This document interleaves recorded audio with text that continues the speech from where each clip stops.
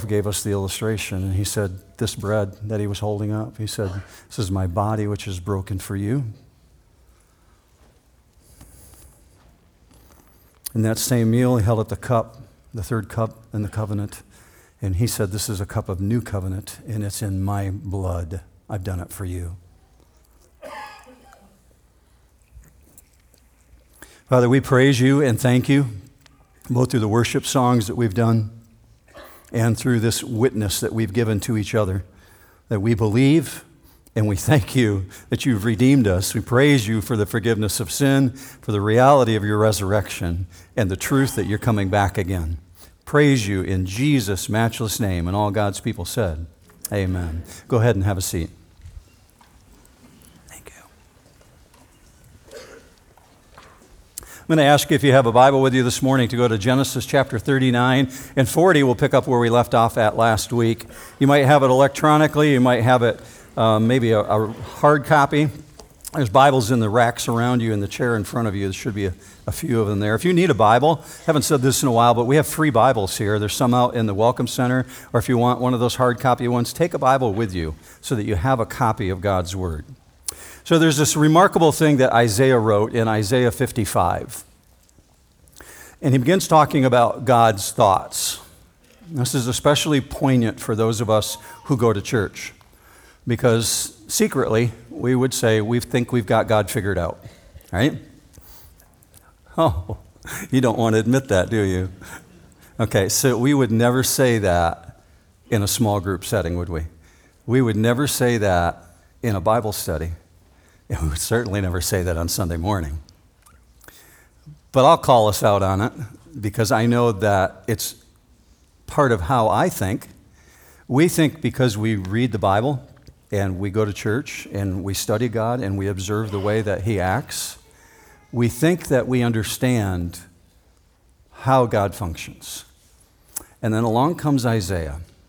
And Isaiah writes this in chapter 55. My thoughts are not your thoughts, neither are your ways my ways, declares the Lord. For as the heavens are higher than the earth, so are my ways higher than your ways, and my thoughts than your thoughts. God is so other, so profoundly other. The Bible says we can't actually even begin to imagine. He goes on to say later in Scripture in the New Testament that what He has in store for us in eternity in heaven, your mind can't even go there. Neither has eye seen, nor ear heard, nor has it entered into the heart of man all the things that God has in store for those who love Him, for those who are called according to His purpose. And I can imagine some pretty magnificent things.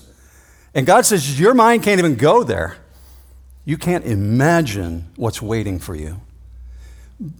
But echoing in that same theme is this issue about thoughts, that we don't think like God thinks. Let me give you an example of that. The example comes from our human reasoning and how we reason fairness. We rationalize that when somebody does something right, that there should be reward and they should be treated what we would call fairly. And the opposite we reason is that when someone does something wrong, there should be punishment. And Peter speaks to this issue in 1 Peter chapter 2. Let me take you there on the screen. Peter says in 1 Peter 2:20, for what credit is there if when you sin and are harshly treated, you endure it with patience? In other words, you're getting just what you deserve in those cases. But watch the second component of 1 Peter 2. He says this, for what credit is there if when you sin and are harshly treated, you endure it with patience? But, here's the other half, but if when you do what is right and suffer for it, you patiently endure it, this finds favor with God. What you find Peter doing is he's coming in the back door on the very thing that we've been talking about in the last couple of weeks, that God does allow tough situations into the lives of godly people. That He does allow difficult circumstances to come into your world. And what Scripture is amplifying is that He does it for reasons that are far more profound than what you can imagine, because His thoughts are not your thoughts and His ways are not your ways. Now, Peter writes these things 2,000 years after Joseph, this Joseph of the Old Testament that we're reading about.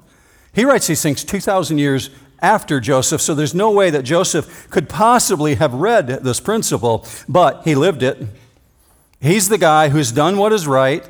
He's the one who suffered for doing what is right, and he patiently endured, even to the degree, as I mentioned last week, that he went through torture. So that takes us back to where we left off last week in chapter 39, verse 20.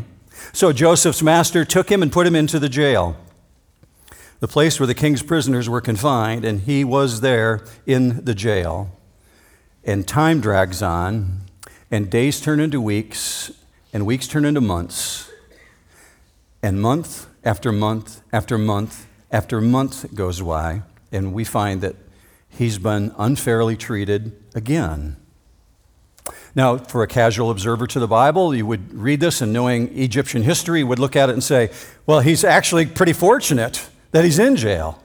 Because as we learned last week, under Egyptian law, he should have been executed. So even though he once wore this royal coat of many colors, we find him now wearing a prison jumpsuit, and he's sitting in a dungeon, and he's in his mid to late 20s, and he's privately thinking, am I always going to be stuck here? Am I always going to be in this dungeon? Is this my future? Am I never going to get out? And because it's human, the big question that comes along during times like this, the big question that really derails people when they endure hardship is this: where's God? Where's God in the midst of this? Now, from my own opinion, I'll just tell you that I think that only a legitimate believer can actually even ask that question. Because someone who's dismissed God and rejected God, they have no basis for even asking or challenging God or trying to attempt to manufacture some degree of discontent. Believers find themselves in that place of saying, where's God? I'm going through this really hard time. I can't find him in this. Well, let's go to that question. Where is God? But admittedly, it's easier to see God during the good times. When we're having pleasure in our life, things are going really, really well, it's not difficult to say, God's really blessing me. But where is God in my dungeon experience? Where do we find him in Joseph's story? Verse 21 tells us, but the Lord was with Joseph and extended kindness to him, even in jail, and gave him favor in the sight of the chief jailer. Verse 22, the chief jailer committed to Joseph's charge all the prisoners who were in jail, so that whatever was done there, he was responsible for it. The chief jailer did not supervise anything under Joseph's charge second time, because the Lord was with him. And whatever he did, the Lord made to prosper. God's right there. He never left. It's an echo of Hebrews 13:5. God himself said, I will never leave you, nor will I forsake you. God's right there. If you're asking, where is God? He's right in the midst of these circumstances. So twice we read, the Lord was with Joseph, Genesis 39. And the result is Joseph prospered of all places. He prospered in a prison. He's prospering behind bars.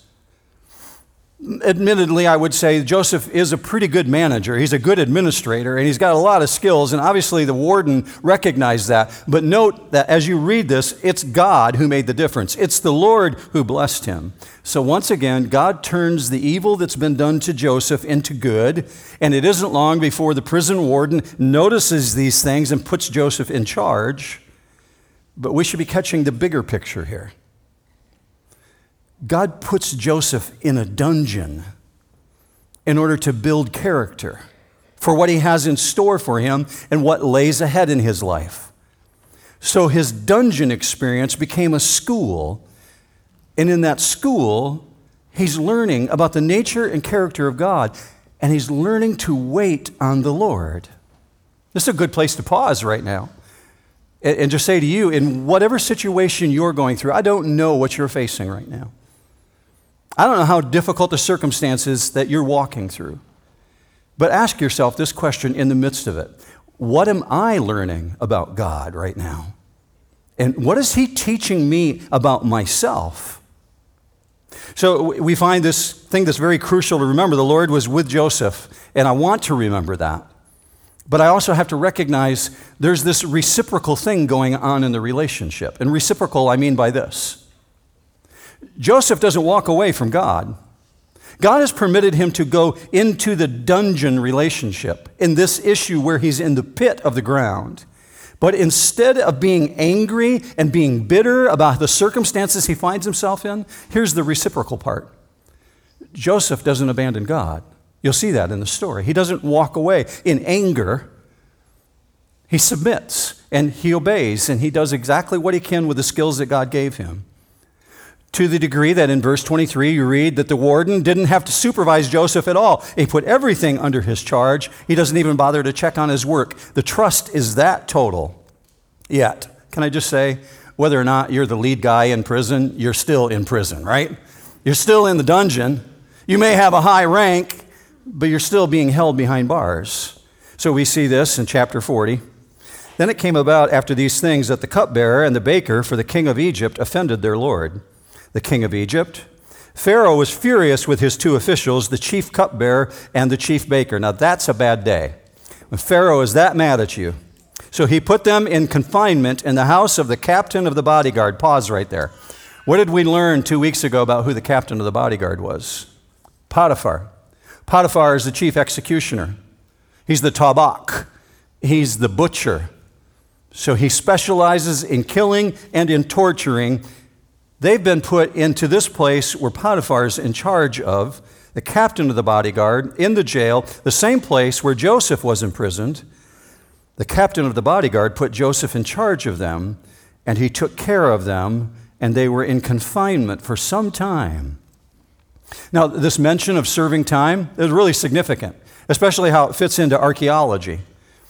Serving time in prison as punishment seems really normal in our modern world. We have county jails, we have state prison systems, we have federal prison systems. We're very familiar with incarcerating individuals. But in the ancient world, that was very rare. There weren't prisons as you think of them. So in the ancient world, what they did with criminals typically is they either killed them, or they mutilated their bodies, or they would put them into slavery, and they would do time as slaves. The prison system as we know it didn't exist. However, one of the few nations in ancient world history that actually had a prison system is Egypt. And Egypt, archaeologists have revealed to us exactly what they were like because they've come across these pieces of papyrus that describe them. They're called the place of confinement. Not a fancy title, but what they were is divided into two parts. There's the cell block area where they kept the prisoners so they would sleep, and then there's the area where they would feast, where they would have their meals. That's it. Eat and sleep, and during the daytime, they're sent out as laborers to work on Pharaoh's projects. So that's how they held them. The king's prison was in what we know today as Thebes in Upper Egypt. And in Thebes, this region was where the king's royal court was and where his royal prison was. And that's where he placed the royal prisoners. Now, one more detail. Record keeping was extremely important to the Egyptians. They had lots of scribes and individuals who would write down the things that took place in government. So the overseer of the prison had lots of assistants. Some of them were scribes. And those individuals would keep a record of the prisoners, and they would keep charge over what happened within the prison. So this title, the overseer of the prison, is a title that's not commonly found in Egyptian history, but it is found during the time of the Middle Kingdom, right during the time when Joseph lived, further evidencing what we're reading here. Now, why is this all important? Well, this plays into the story very significantly because the chief of the jail had an assistant, was known as the chief scribe. And apparently Joseph has just been made this chief scribe because he's literate. He can read, he can write, he's in charge, he's got administrative skills, and as such, he becomes the right-hand man of the warden, and he's in charge of all the records of the prison. And on the scene where he's responsible comes the cupbearer, who's in charge of Pharaoh's wine, and the baker, who's in charge of Pharaoh's food. It's really hard for us to know the offense of why they're being put in prison, but considering the story, it's likely that there's been a plot to kill Pharaoh, probably through poisoning. Now, they're waiting to find out if they're going to be executed, but we understand the overarching reason that they're really there is to meet Joseph. So the cupbearer had these responsibilities. He had a huge amount of responsibility because he not only tasted the wine, he tasted all the food. Everything before Pharaoh would take in wine or would take in drink, the cupbearer would taste it. And if it was poisoned, well, long live Pharaoh, but too bad for the cupbearer, right? And so the Pharaoh gave this person a lot of responsibility. This person would never allow poorly prepared food to be served to the Pharaoh. He's always watching out for his diet. And this led to a really close relationship between the Pharaoh and his cupbearer. So kings, they often confided in their cupbearer. They served as like a personal butler to them. You find records of this when you read the story of Nehemiah in the Old Testament. Nehemiah was a cupbearer before the king, and he was highly trusted. But there were serious consequences if that trust had been broken. Well, something like that has to be the situation here because the cupbearer lands in jail. At the same time, the king's baker lands in jail. So this plot must be related to their food. And it must be a suspicion that there's some kind of poisoning that's gone on. And so Pharaoh has to lock them away until he can get to the bottom of this. So we find in chapter 40, verse 2, Pharaoh was furious with his two officials. Now, notice it's in plural, that they're the chief of the butlers and the chief of the bakers, meaning there's multiples at that level, but these guys are the ones who are in charge, and Pharaoh puts both of them in royal prison.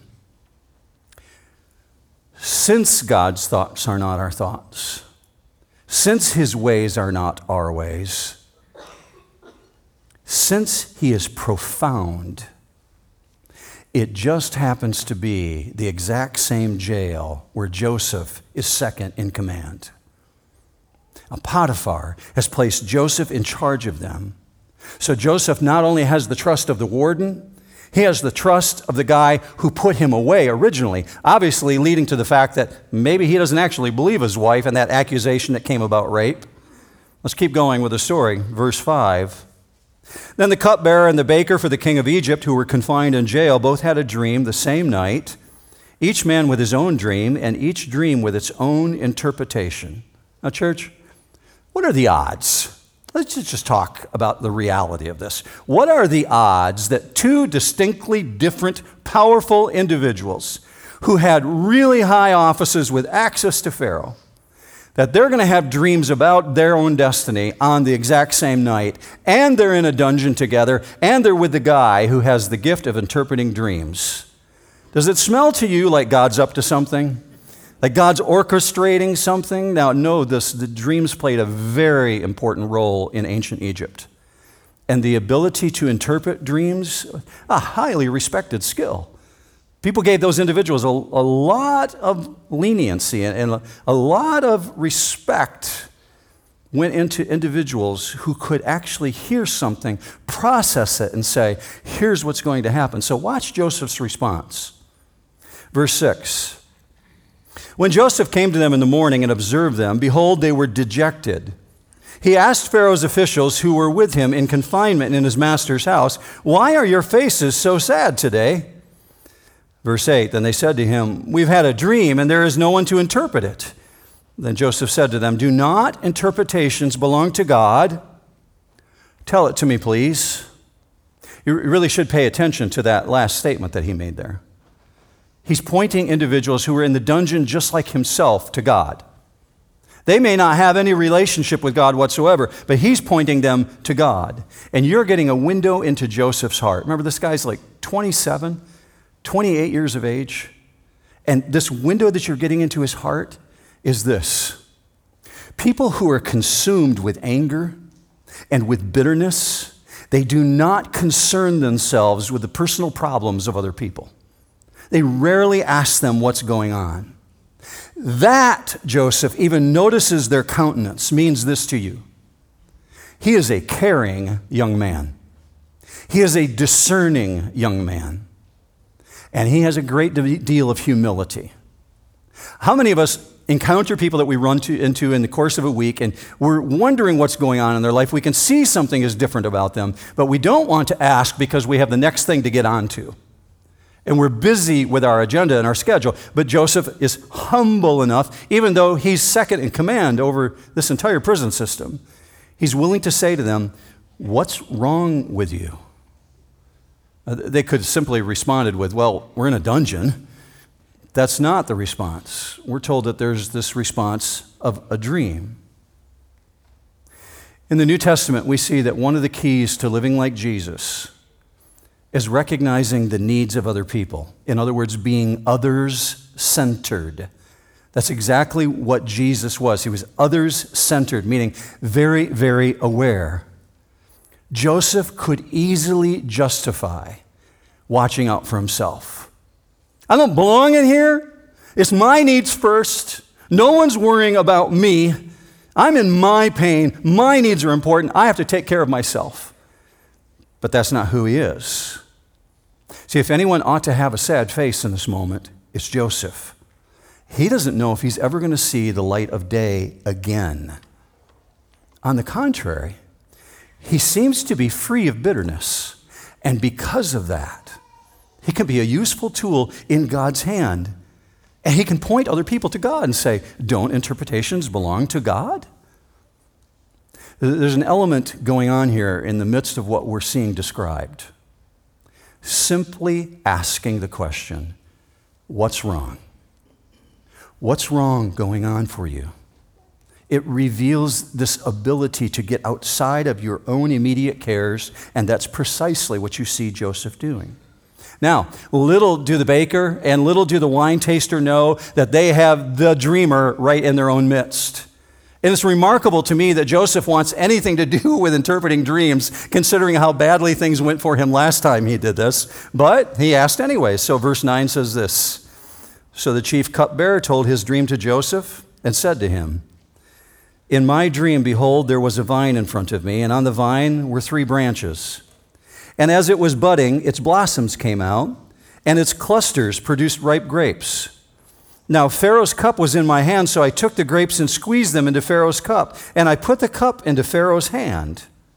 And you notice in the dream, he sees all the stages of this quickly developing grape in very quick succession. It goes from vines to buds to blossoms. Suddenly it's a grape, and then he's got Pharaoh's cup in his hand, and he's making wine from the grapes.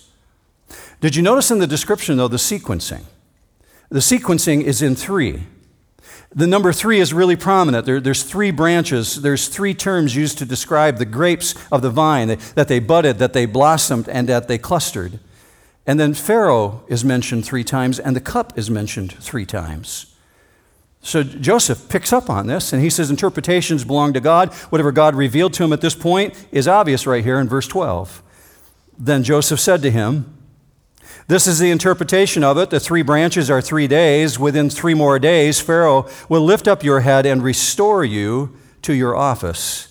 And you will put Pharaoh's cup into his hand, according to your former custom, when you were his cupbearer.'"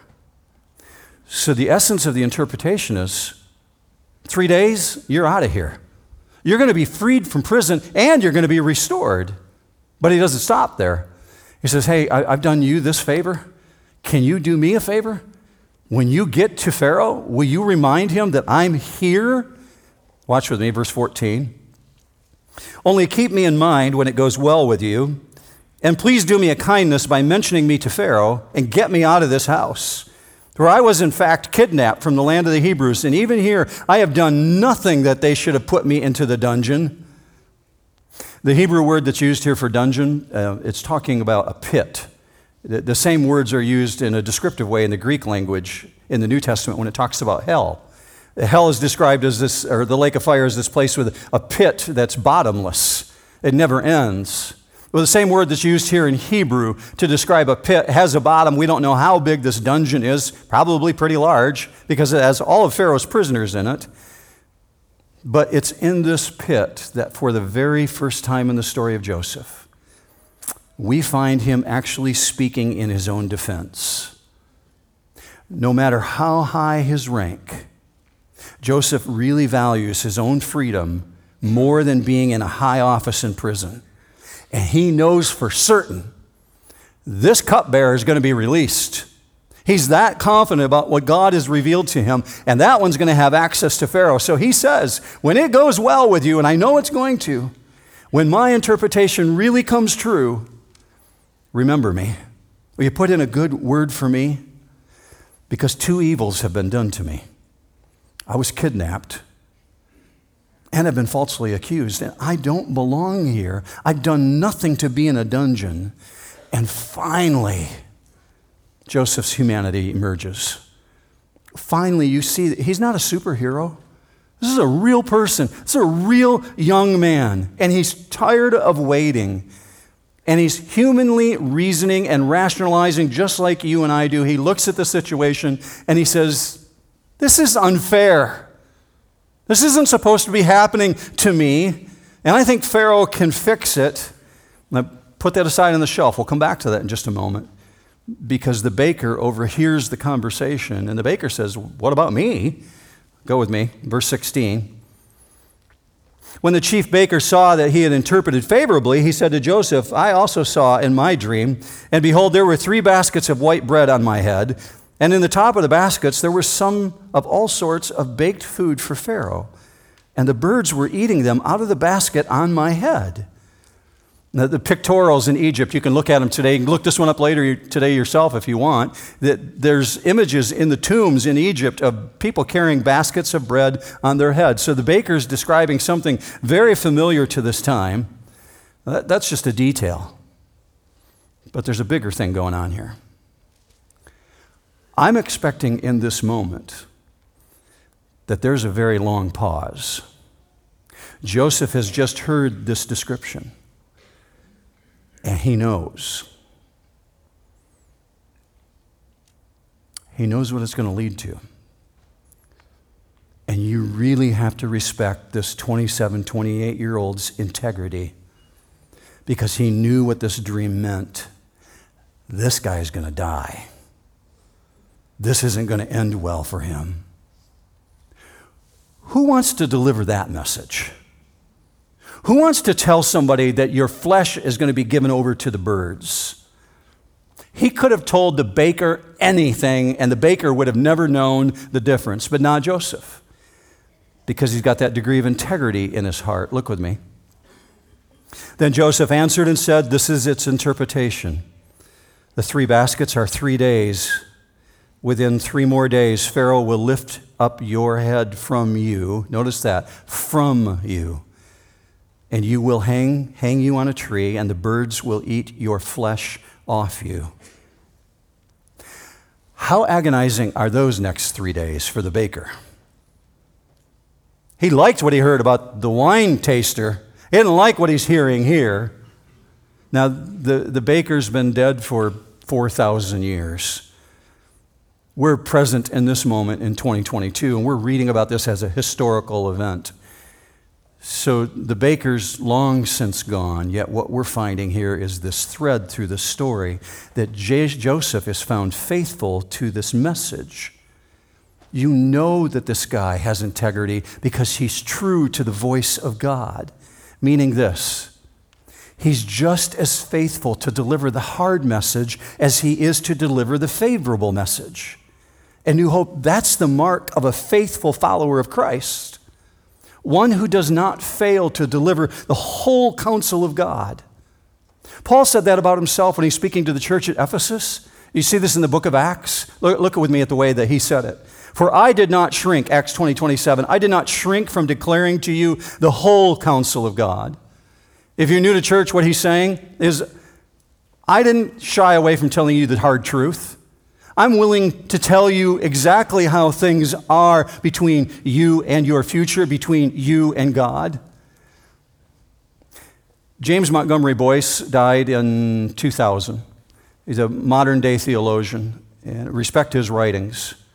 He wrote something significant about 20 years before his death. I wanted you to see his quote. It's in your notes this morning also. How many there are who are willing to preach the cupbearer's sermon, but are unwilling to preach the baker's sermon. That's really good.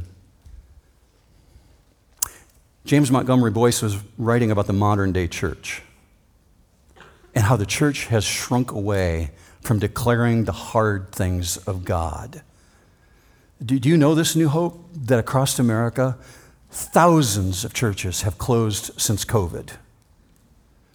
Not Bible churches, but churches who were chasing a woke agenda, who pursued not the things of God, but tried to be chasing after the God of affirmation, some stupid agenda, and stopped declaring God's truth.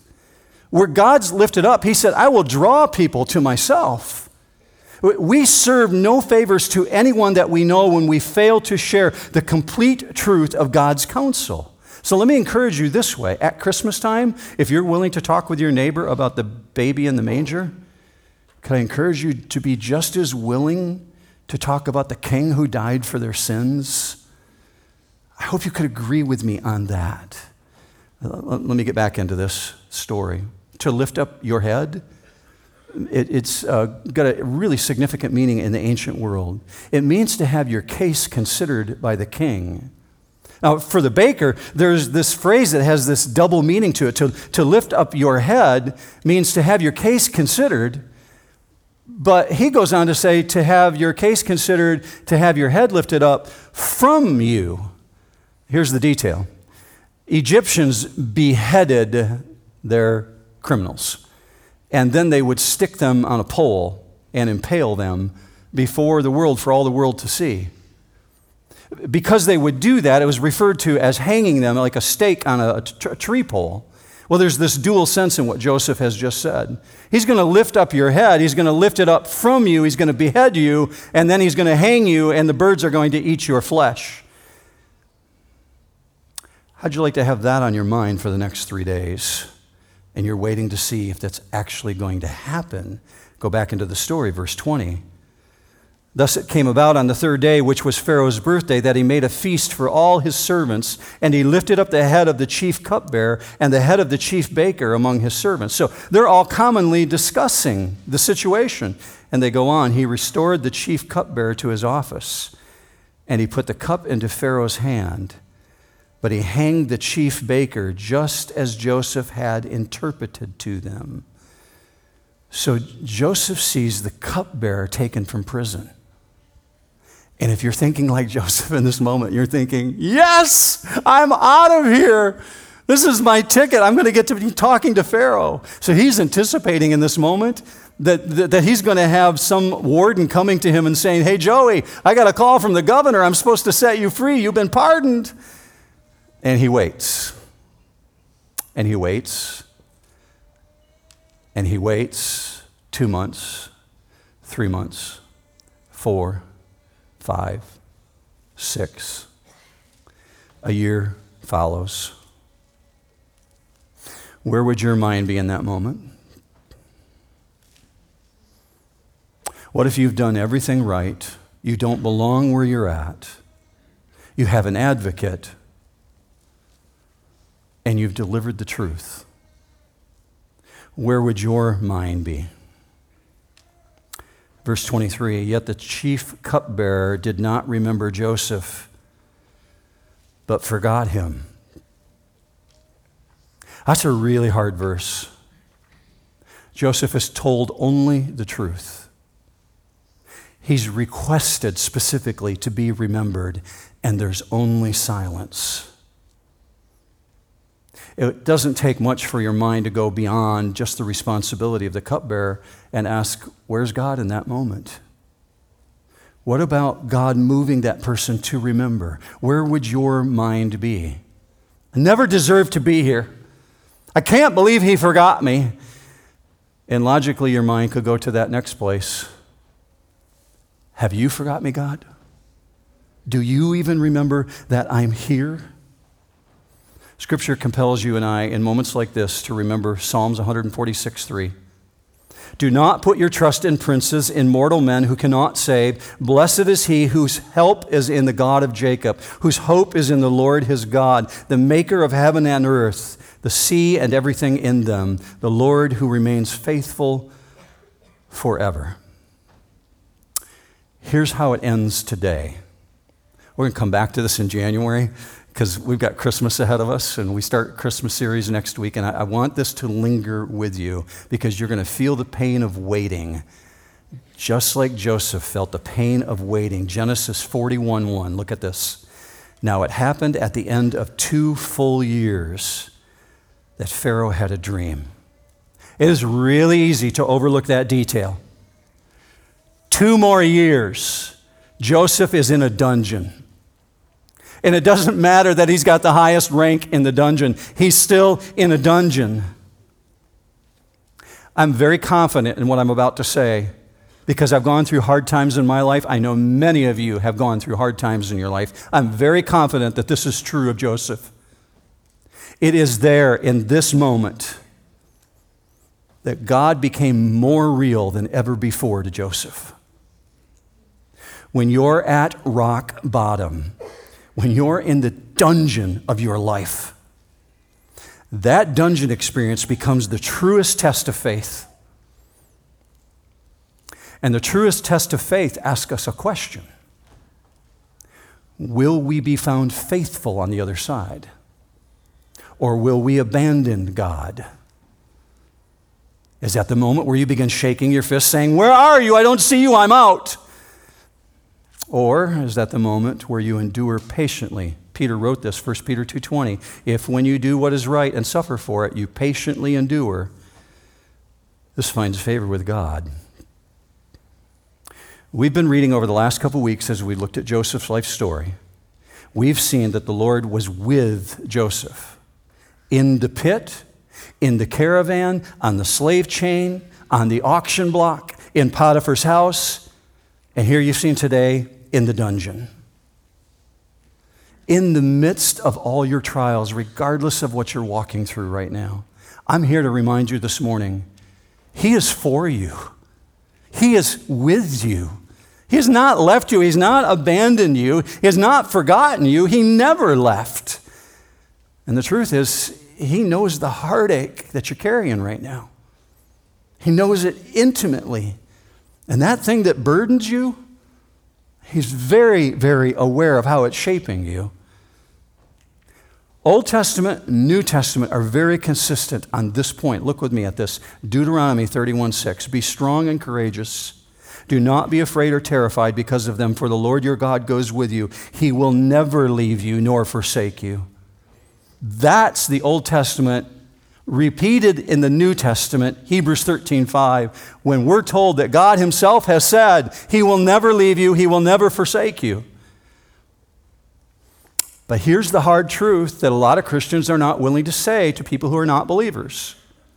That's only true if you are in relationship with God through Jesus Christ our Lord.